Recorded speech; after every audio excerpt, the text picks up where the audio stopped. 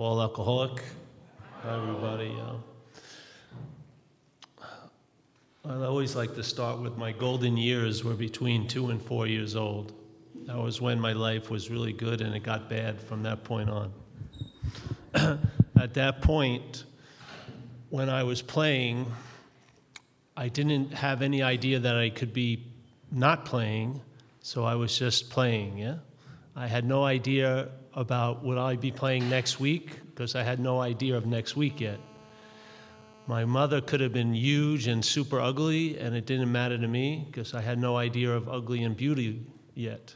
My head hadn't become conceptualized, and there was a sense of wonder and awe when I was a kid. I wasn't in an abusive situation or a violent one, so I was at ease to be able to enjoy that state of mind. Then I hit around 4 years old, and it went downhill from there. I started to think, and I started to think about me. And I didn't really know what me was, but I had a strong suspicion that something was bad about me. Yeah? I felt like I had done something wrong before I ever did anything. And so my obsession with self, which we talk about in the big book, is the root of the problem, obsession with self. My obsession with self was on the negative side.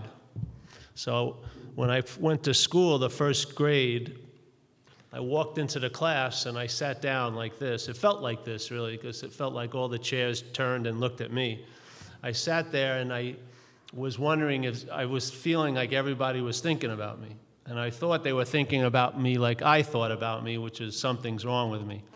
So I asked if I could go to the bathroom, and I left the room. And as I left the room, I stopped at the door, and I listened, because I swore they'd all be starting to talk about me. That is the obsession with self.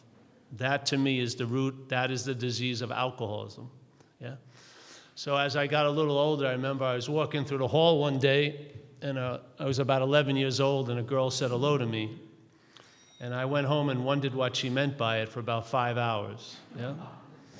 My head just represented this one little event out of hundreds of events of that day with one little person. But I went home and my mind represented it 500 different ways. What does it mean? Am I going to marry her one day? Does she like me? Doesn't she like me? This is the obsession with self. I like to call it selfing because it's a verb. Yeah? That's what the mind is doing in alcoholism. It's selfing. It's looking at life and everything is seen as how it pertains to you. Yeah? That's the difficulty. And it's not something I practice, and you can't really judge your thinking with others because you can't see them thinking. It's sort of like when you walk. I never went home and watched videos of how to walk better. I just assumed I knew how to walk because I was walking. I felt this was the way people thought, but my thinking is self-centered to the extreme. So everything I see how it pertains to me. I do not see it as it pertains to you. And it almost causes you to be a sociopath in a way, because I could not put myself in my mother's shoes when I was acting out. I couldn't feel the pain that I was causing in others. I had an immunity to that because of the obsession.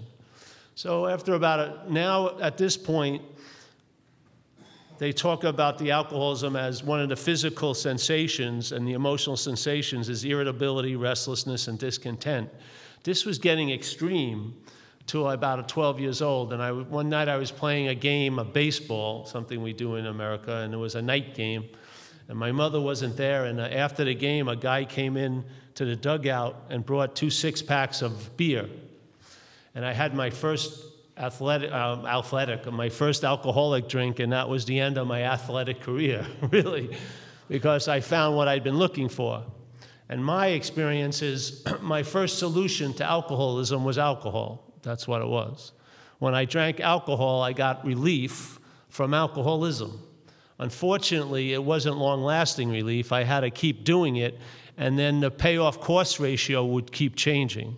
I got less and less payoff, more and more cost. So the first thing that happened when I started to drink, I realized I had magnetic appeal to people in uniform. I started to get arrested a lot in where I grew up, in Long Island, in New York.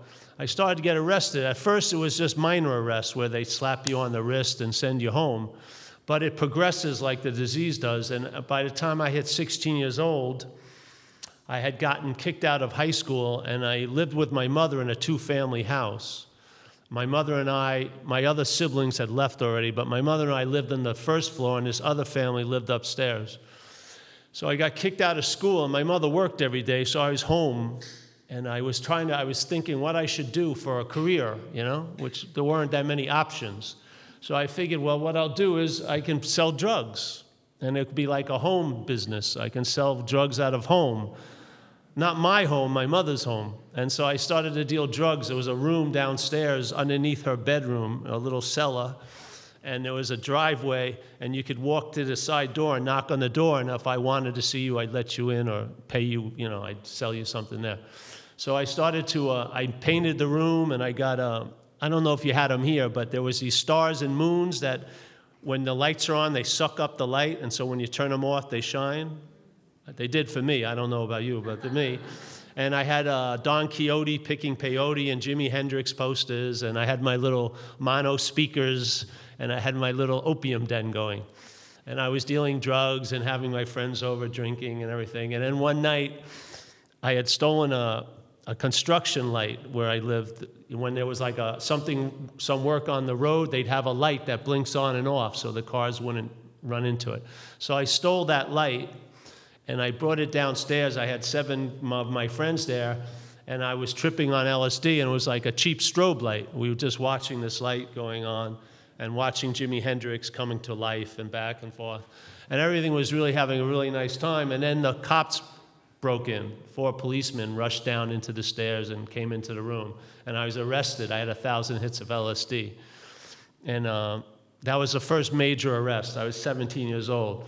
So they carted me off to jail, and I was in there for 4 days. I got out and came home, and about a week or 2 later, I got arrested again. Now, the third arrest, they brought me, and my mother came to the arraignment. And back in America, at that time, when you came into court to see the judge, you would be handcuffed with someone else. At that time, I was handcuffed to a flasher, someone who runs around naked with a raincoat on. And he had greasy black hair, I remember that. And I get brought in to the courtroom with this guy, and my mother's sitting there watching her son with the sorrow of 1,000 mothers in her face. And because of that obsession with self, I just looked at her and then just looked away. And that was that. It didn't change one bit of my behavior, yeah? I got out of that situation, and after about 5 arrests, I ended up to be about 19 years old, and I had been on probation in the court system for 2 years, and I went to court and they released me on my own recognizance. So my family had a little powwow, a meeting, and they had a majority vote for Paul to take his show on the road, yes, to leave Long Island and move somewhere else, get away from my mother. At this time, it was 1977 in America, John Travolta, Saturday Night Fever. I don't know if it's two-way. Disco Fever. Well, I took my little John Travolta act and I went to Miami, Florida. I was very successful for those 3 years I was there. My idea of success at this point, when you're a kid, you're so full of potential. After a few years of active alcoholism, my idea of success was not to be arrested. Forget about college or anything else. Just if I don't get arrested, I'm doing really good. So I moved to Florida, and I spent 3 years there, and I didn't get arrested, so that was probably the highlight of my career and my drug use. In 1980, I moved to San Francisco in the coast, and I was an intravenous drug user also, the whole 9 yards. And I moved to San Francisco, and I pursued my lifestyle for about 5 years. And my idea of a bottom is when I hit a bottom, I would move in, basically, and put some curtains on it and furniture and ask you over, basically. But the problem was every time I hit a bottom, I would get evicted and go to another bottom. And one of the statements we have in America is When you finally hit your bottom is that you got caught, you couldn't lower your standards quick enough. Well, that was happened. In 1985, I lived that life for 5 years there, and I practiced some of the principles of A&A. I was living a day at a time. I was thinking quite a lot. A lot of thinking was going on, living a day. I wasn't living easy does it, no, that wasn't happening. So what occurred is in 1985, I overdosed and I ended up in a hospital. And the 2 policemen were in the room, and I woke up around 5:30 in the morning, and they stayed there for 3 hours, and then they left about 8 for some reason, and then they released me from the hospital about 8:45. And the nurse walked me to the elevator. And if I would have seen the nurse's look and taken it seriously, everything may have stopped then. Because she was looking at me like I was in very, very bad shape. But I had the little story of Paul running, no, don't worry about it. And I left, and I went to a friend's house. I borrowed a couple of dollars. I bought a 6-pack of beer, and I walked across town to where I was living at this street, 48th and Fulton in San Francisco. And the landlady was going to be there at 6 o'clock at night. And I had used my rent money the night before to try to kill myself, basically. Yeah? So I got there at 10 o'clock, and I have till 6 o'clock, which seems like an alcoholic eternity. Yeah? I kick back, watch TV, drink her alcohol, use her phone. And around 5:30, I start worrying about what am I going to do when she gets there. So what happened is I left, and I had been introduced to a drug and alcohol program called Delancey Street. It's pretty famous in America. They had a center at this street, 8th and Fulton, about 40 streets away from where I was. A girlfriend of mine had dropped me off there a few months before. She became my ex-girlfriend as soon as I walked in and found out what it was, but she was basically getting rid of me. But I knew about it, so I decided I was going to go to Delancey Street. And I walked down there, and I arrived there at 6 o'clock. And when you walked into this facility, they had a bench. And if you sat on the bench, it basically signified you lost the game of life, basically, yeah? So I sat on this bench, and I'm sitting there, and all these people are running around. And there's a clock across the way and a big desk. And I see the clock, it says 6 o'clock. So I say to myself, I'm going to wait till 6:30 for these people to see me. If they don't see me by then, I'm out of here. Like, I had no money. I had a lot of important engagements. I had nowhere to go, no money. I didn't have a pot to piss in. But I'm putting a condition on the situation. Yeah? By 6:24, they bring me in a room, and they start asking me questions.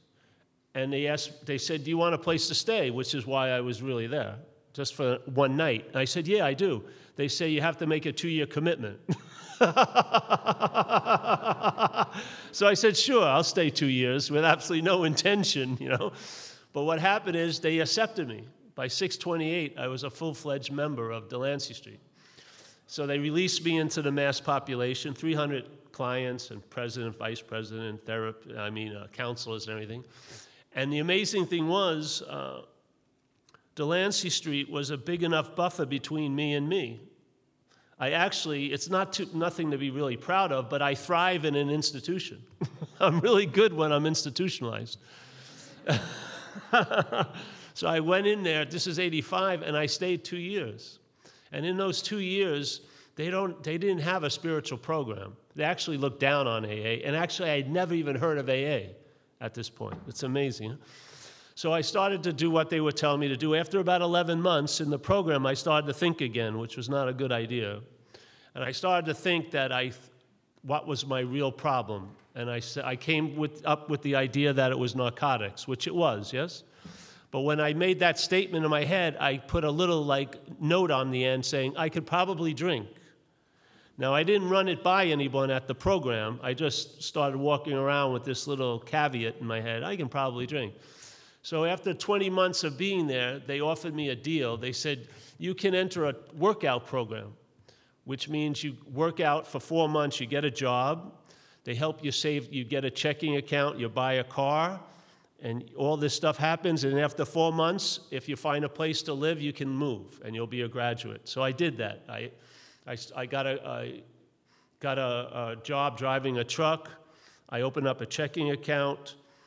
I bought a Toyota Corolla, little Toyota Corolla, and I hit the 4-month mark, and I started looking for a place to move in. And I found a really nice place in San Francisco. You could see both bridges, and these 2 young girls lived there. It was inexpensive. I could afford it. And I applied, but there was 20 other people looking to get this place. But at this point, I looked pretty good. I had khaki pants on and a blue blazer. Hadn't drank or used in 2 years. I like to say my realtor was Dr. Jekyll. You know, they liked Dr. Jekyll quite a lot. But Mr. Hyde was going to be moving in. They didn't know that. And actually, I didn't know that either. Delancey Street had been telling me the period of my life, though rather long, as Dr. Jekyll was over. I mean, Mr. Hyde, but Dr. Jekyll was going to be the way I was from now on. I had a strong suspicion they may be wrong, but I was hoping they were correct. And so I entered that house as Dr. Jekyll, and the first night, Mr. Hyde took over because I left the supervision of Delancey Street. That's why when I meet people and I ask them, they're in a 28-day program, I ask them, what day is the most important of a 28-day program? And I always tell them it's the 29th day. It's what happens when you leave the program. But what happened with me, I had no bridge to anything else. I was left on my own, and what scared the hell out of me was time. I got off of work, it was 4:30, and I wasn't going to go bed to 11, and I had no one telling me what I was going to do for the next 6 hours, and it was a little too much for me. So I started to feel that irritability, restless, and discontentment, and my head started to advertise, and the advertising was what I'd been missing for the last 2 years. It wasn't specific about what I'd been missing, like getting arrested and shot at and everything like that. It made it more like a romantic missing, you know, like all those wonderful nights alone. But I bought it. I listened to my head, and I agreed, and I complied with his wish, and I said, all right. It said, let's go down to this bar I used to go to, and it used to be called the Rose and Thistle. We used to call it the Nose and Sniffle then. And I got into my Toyota Corolla, and I drove down to this bar. Now, I have been clean for 2 years, haven't drank or used 2 years. I walk into the bar armed with this idea that I can drink, yeah? I go up to the bartender, and I ask for a beer. Being obsessed with self, I'm thinking he's been getting my newsletter and that I should definitely not have a drink, but he doesn't know me from a hole in the wall. I put the money down, he gives me the beer. I start drinking the first beer, 2 years. I start drinking it, and the lights don't come on, the AA police don't rush in. It looks like I have impunity. So I order a second beer. I learned a very heavy lesson that night, and this is how it went. Halfway through that second beer, I wanted more, yeah? My idea of more, it could be anything. For me, it was just more, yeah? Let's say cocaine. So my mind was already unhappy after halfway through the second beer. And it started looking around the room, and the same old English dude that used to sell coke is still selling. I think he has a franchise there. He's still selling it 2 years later, and he's probably there tonight in America. So I bought a little bit of cocaine, and I went out to my Toyota Corolla, which I was going to lose 2 days later. And what happens? And I did a line of coke, and I don't know if you've ever seen the movie The Shining with Jack Nicholson. At the end, when he breaks through that bathroom door and it's like, here's Johnny, that's exactly what it was like. I was possessed, totally possessed. And that's what I believe alcoholism is, in a sense. It's like a parasite, literally. And if you've ever been taken over by it, it feels like a possession. And it extremely feels like a possession if you've been removed from it for 2 years. Yeah? As soon as it took over, I went on what we call in America a run. I don't know if you have it, the same term here. Well, there it's a strange definition for what happens, because it starts out as a run, but after a few weeks you're walking with a limp usually.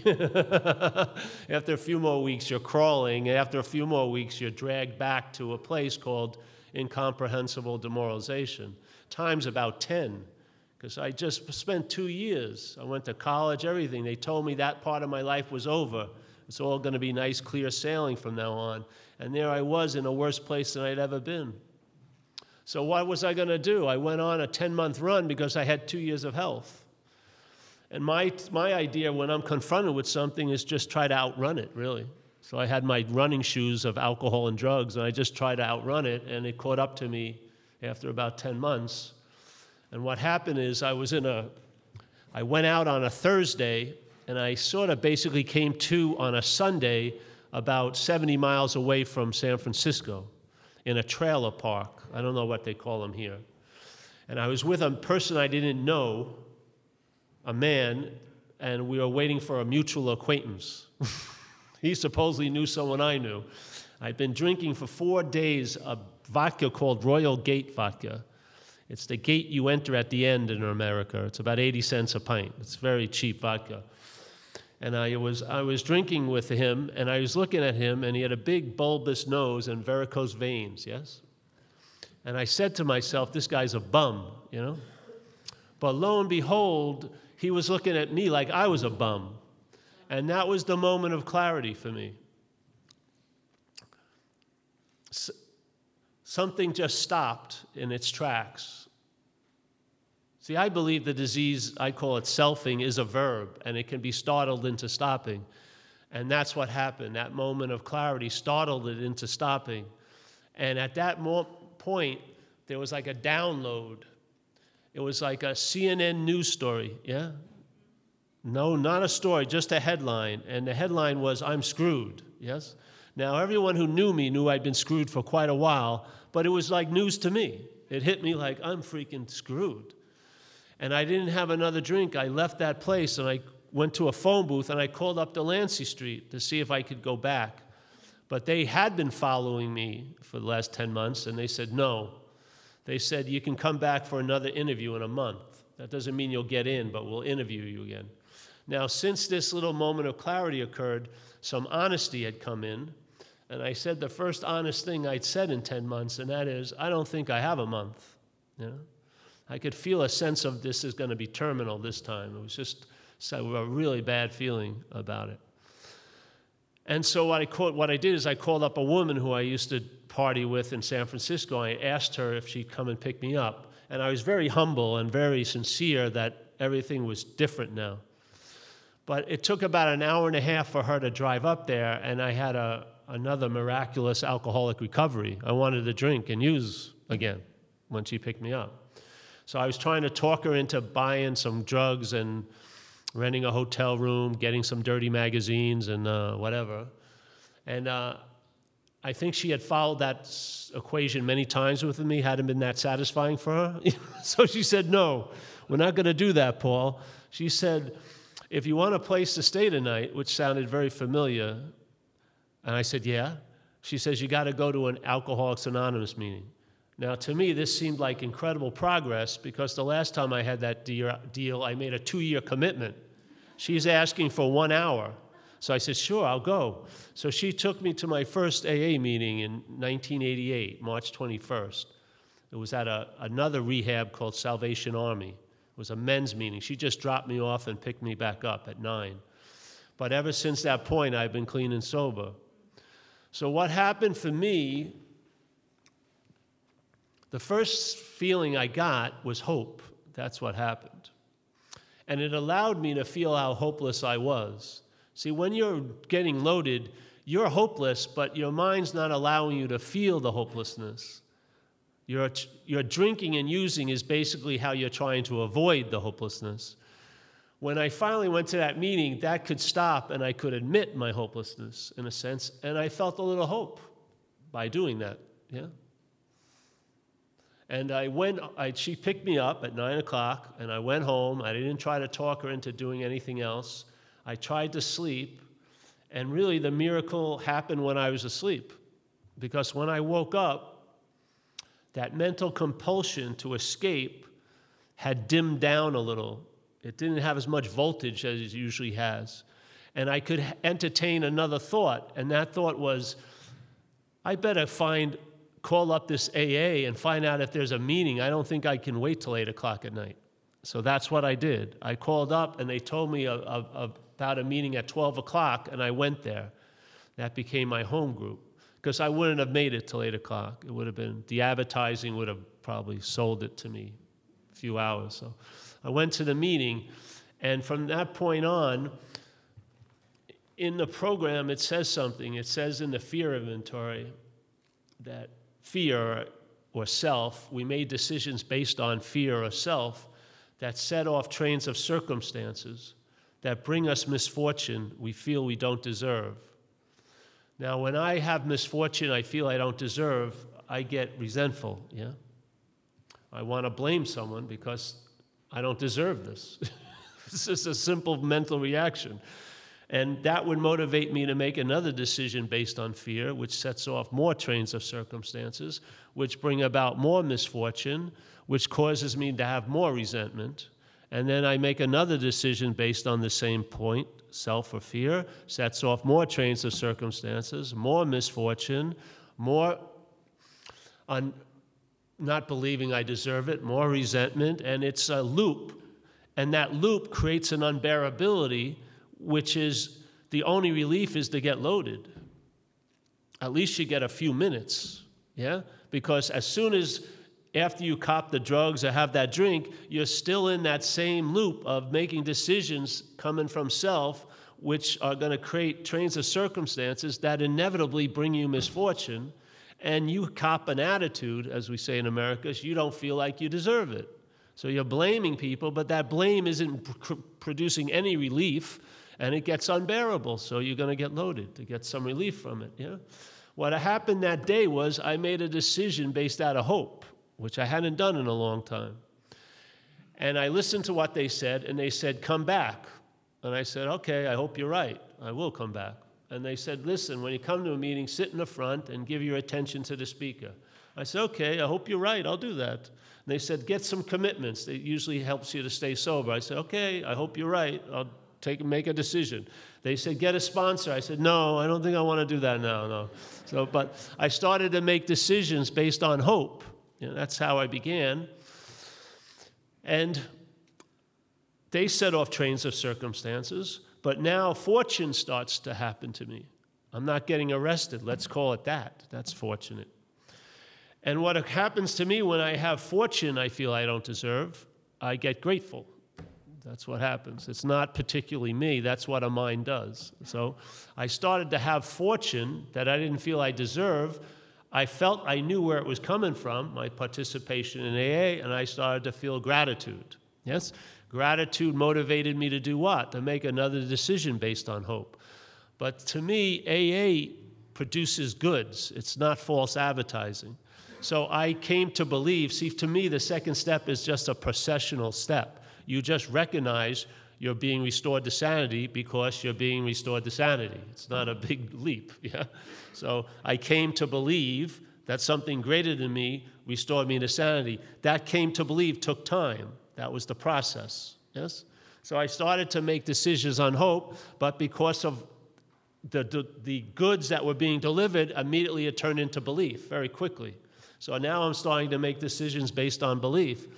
And life sometimes brings me misfortune, though. But now I can see the fortune in misfortune. Yeah, because I'm wearing a new pair of glasses now. Where before I would see the misfortune in fortune. When people were trying to help me, I saw them as enemies, yes? So now I'm seeing the fortune in misfortune because it's going to be used in my participation in AA. Everything about me, everything that I had past judgment was totally valueless, and my whole life was at the point of just being thrown away. To me, AA is the greatest recycling plant of all. Because what you think has no value, if it's surrendered over to AA, it will prove to be incredibly valuable, not so quickly to you, but to others, and therefore to you. Yes? Yeah. So I started to do that. And the first step was very clear to me. I had all the evidence. It was like a giant bonfire. I just needed to know how to ignite it, yeah? And what happened is when I was facing the bonfire, I ran the other way. But AA gave me the ability to look at it, yes? Because it gave me hope, and it gave me a fellowship and a we that gave me some strength. And that information AA gave me ignited all the evidence. So the first step was obvious, that I was powerless over alcohol and drugs, and that my life was unmanageable. Now, what I found, even though it looked like I was in the total pits, I was managing like crazy out there. And I realized that why life was unmanageable to me is because I'm trying to manage it. That's the point. I'm just not managerial quality. So when I'm trying to manage life, it seems to be unmanageable. When I surrender it in a almost like a miraculous turn of events, it seems to be manageable. When I try to manage again, it becomes unmanageable. It's like the same thing. If you stay in the admittance of powerlessness, you'll never experience powerlessness.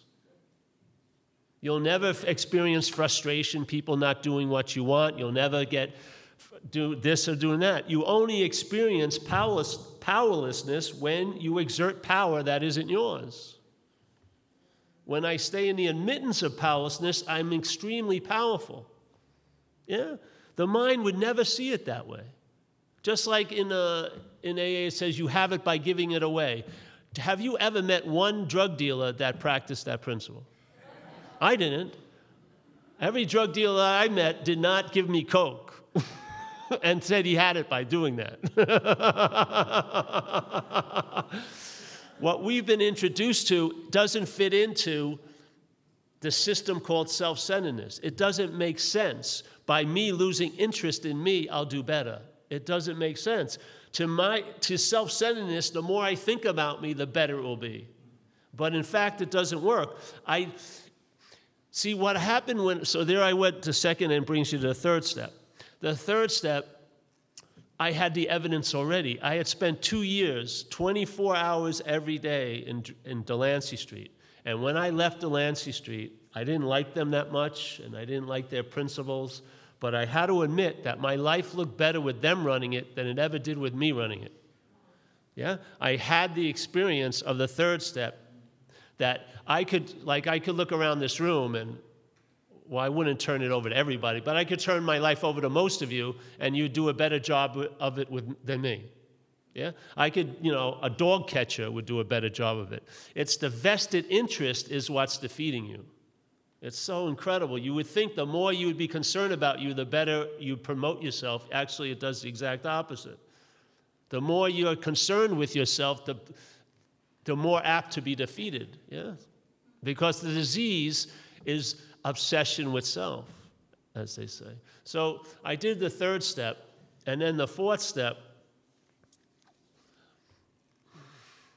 I was introduced to it this way. You're going to look at your resentments, your fears, your harms done to others, looking at your sexual behavior, And I did that. But right now I'm going to share my view of it. It's changed over the years. I don't believe that is... I believe you can look at the inventory in a different light. And the way I see it now, well, let me just say, alcoholism to me is like a parasite, It's in the mental system. You can't take an x-ray and see alcoholism. You'll see the effects of alcoholism in a body, but you will not see alcoholism in an x-ray. It's not in the body. It's not like cancer. It's not like lymphoma. It's not like the measles. It's in the mental process, And if your sense of being who you are is produced by the mental process, and you have alcoholism, you're going to have what I would call an alcoholic self. Your image of you is alcoholic, Now, right before he goes into the inventory process, Bill W., he says something on page 64 in the American version. I don't know where it is in the Swedish version. But he says this. He says, being convinced, which means to believe with certainty, Being convinced that self, manifested in various ways, so manifested means appears, manifested, shows up, So self, manifested in various ways, is what has defeated us. So Bill W. separating self and you, Now, how self defeated me was I'm identified as it. If you ask everyone in this room did self defeat you, and then say which self defeated you, they would say myself. Myself, myself, myself, myself, myself, myself. I don't believe self defeats us. I believe our being identified with it defeats us. Yes? It's the MY. Because he says it's different there. He says self, manifested in all these ways, is what has defeated us. Right? We are now, if we're convinced of that, we will now look at its, meaning self's, manifestations in our lives. Now, if you follow this, if self is sort of like a parasite, and self is taking you over, alcoholism, yes? And it's basically using you for transportation, and it's expressing itself through you into what you call your life. Yeah? The next paragraph, it says resentment is the number one offender. So if you follow this logic, resentment is an expression of self. It's a point of view that only self can have, and see, where he can see threats where there are no threats, and produce a resentment. So really, resentment, fears, and harming other people are expressions of self in our life. They're not your expressions. You take them to be your expressions because you're identified as self. I see self as a foreign entity. I don't call fear my fear. I don't see it that way. It's not mine. It's an expression of something that has saddled me in a way. So let's just view alcoholism as a parasite. Now, you have to admit it's a hostile parasite. If you've ever been taken over by it, yes? It doesn't treat the host very well, does it? It promises a lot, but it basically kicks the shit out of you, really. Yeah? So here's a parasite, and it can't have a life unless it has a host. Yeah? So this parasite of alcoholism, let's say, how is it going to capture the host? It's got to have a damn good strategy, because most hosts wouldn't like to take over. It's very hostile. It threatens the health, the mental, the emotional. It does a lot of damage when the parasite takes over. So the natural inclination would be no to the parasite. But the parasite has an incredible strategy. It produces a mental image of you and presents it as you. So you become identified as the parasite. And if you're identified as the parasite, your mind cannot entertain being free of it. You can entertain getting therapy for it. You can entertain maybe socializing it. You can entertain civilizing it.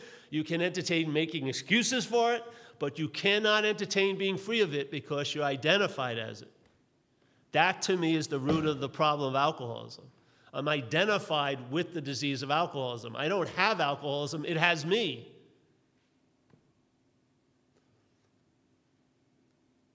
I'm living under a system of thought and interpretation that is so foreign to how I was when I was 2 and 3 and 4 years old.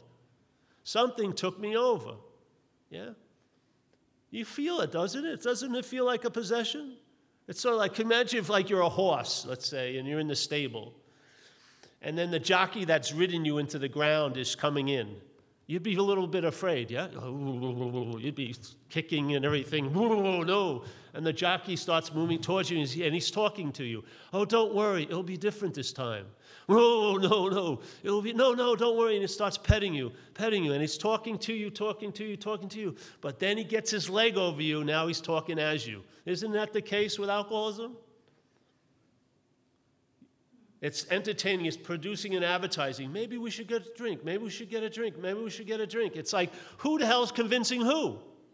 Who's it? Isn't it sound like, who's it convincing? It's talking as if it has to convince you to do something as you. But as soon as it's convinced you, it talks as you, not to you anymore. Now you're not thinking about getting the drink, you're getting the drink. And if you know, as soon as you surrender your arm, alcoholism does not have an arm to reach for that beer. It does not have lips to drink it. It has a desire for that fuel, yes, but it can't shop. It can't go to the store and go, hey, give me a beer. It has to do what? Convince the host to get the beer against tons of evidence that it's going to kill the host. It's unbelievable. So it runs in advertising, and it starts, let's say it's a long advertising. Some it takes a while. So let's say you're at work Monday, and the head's telling you, this also blows my mind. Let's say you're at work Monday, and then you come home Monday night, and by 8 o'clock at night, your mind tells you had a bad day. Wouldn't you, but you were in the day the whole day. Wouldn't you know it was bad when it was being bad? Why are we on like a 12-hour time delay so the mind breaks the news to you? Oh, you had a bad day. Oh, yes, master. Then you call up other people. Hey, did you have a bad day? I was just told I had a bad day. Yeah, I did have a bad day. This is insanity. We're out to lunch. We're unconscious. That's what the parasite does. It causes you to be unconscious. Yeah. So I go to work, and so I start thinking my boss is going to fire me by Friday. I have no evidence that he is, but my mind starts thinking, yes? And I start looking at everyone else at work, and it looks like they're conspiring to fire me, you know? And then that night I call up my friends, and they tend to sort of agree with me. Tuesday I go to work, and I know I'm going to be fired by Friday now, for sure.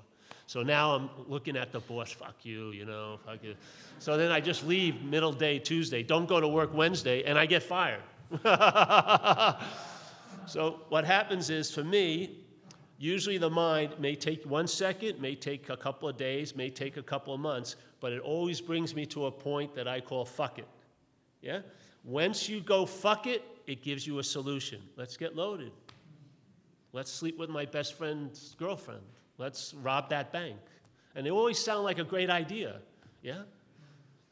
As soon as you say, let's get loaded, and as soon as you pick up the beer and you put to your lips, the genie's out of the bottle. Now, you thought it was bad up here, it's going to present itself out here. Yeah? Maybe you were having trouble with your relationship, now you're on stalking charges. Now they've been arresting you, you've been sitting outside your girlfriend, who was never your girlfriend's house for 8 hours. The mind just goes bananas, and then you're stuck in a level of consequences. And so even when you come to, you're beholden to all the actions that occurred when you were loaded. Maybe a divorce, maybe going to court, maybe probation, whatever, yes? The payoff is so minimal, and the cost is so high. For me, what occurred is,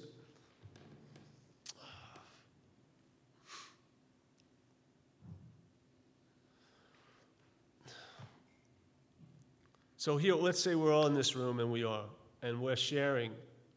If we came in and this was an AA meeting, what would be happening would be people would be sharing their thoughts and their feelings and their reactions to life, right? That's what we would do. And then I would share my thoughts and my feelings and my reactions, and there would be a sense of identification for some people. But my experience with that is I'm not identifying with who you are. I'm really identifying with what's taking you over, because the same parasite's taken me over. I don't care if it's in Sweden, Australia, India. I've been to meetings in a lot of places. We have the similar feelings and thoughts and reactions to life, because they're not our feelings and our thoughts and our reactions. They're alcoholic feelings and thoughts and reactions. And to me, that's the solution. When I see it as not me, I can be free of it. I mean, radically free of it. Not maintaining a spiritual condition, but realizing I am a spiritual condition. It's totally different. Yeah? So this happened when I was about 9, 10 years sober, and I'd been doing workshops since I was 3 years sober in America. And I used to do fourth-step workshops and show people how to do a fourth-step inventory. But after I started entertaining this, I lost interest in that, because it seemed so radically clear to me that I'm not self. And so every time someone was giving me the directions to look at my resentments and my fears and my harming done to others, that was the act of the root of the disease. I was in the busy claiming the expressions of self as mine. How can I expect true freedom if I keep capitulating to the disease, even when I'm practicing the solution to it? I'm practicing it as a self. Yeah? You don't know you're identified. That's the dilemma. So here it says in AA, perhaps there's a better way. Yeah, there is a better way. It says trusting something infinite rather than finite self. Yeah? It says, why do you have so much fear today? And thank God he doesn't let us answer, because it would be a giant story, It says, isn't it because self-reliance has failed us? What is self-reliance? It's relying on the idea of being a self. And it's an unreliable system. And our lives are demonstrating the unreliability of what we've been relying on. AA is offering us a better way. But the trick with this is, if you're identified with the problem, when you practice the solution, you'll be practicing it as the problem. Therefore, what the solution, that's why a lot of people, they don't have a recognition of, you will cease fighting everyone and anything. That you'll be placed in a position of neutrality with no thought or effort on your part. That the problem will not exist for you anymore. These things, everyone identifies with the descriptions of the problems, but they're not identifying with the descriptions of the solution. What a solution is that when the problem does not exist for you. To me, it's the problem does not exist as you. That's the solution. I see the problem as something foreign to me. Yeah. And I believe freedom is the end point of AA. Not maintenance, but freedom. It's great to do fear inventories, but I want to get to a point where I don't have any fear, so I don't have to do any inventories. Yeah, it says it. It says you can begin to lose the fear of today, tomorrow, and hereafter. We can outgrow that fear because we grew into it. We grew into it, this idea of being a self. We didn't have that when we were 2 years old and 3 years old, and yet we were seeing, hearing, feeling, tasting, touching. We were living, but we weren't living as Paul. Yeah. So something occurred. Paul, in my case, that building of Paul by the mental process had alcoholism in it.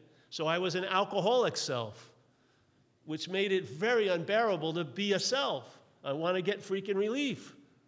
So I don't care how many times you stop me. See, for me, the alcoholic of my type, I was willing to pay any consequence tomorrow not to feel uncomfortable now.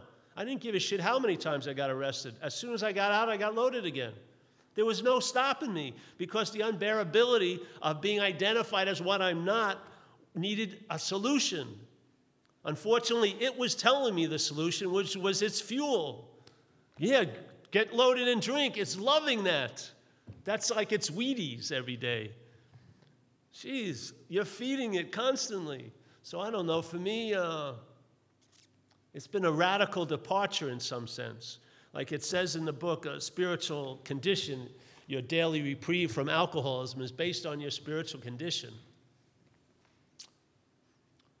So let's say I'm identified as this, yeah? Self. So this is what I think I am.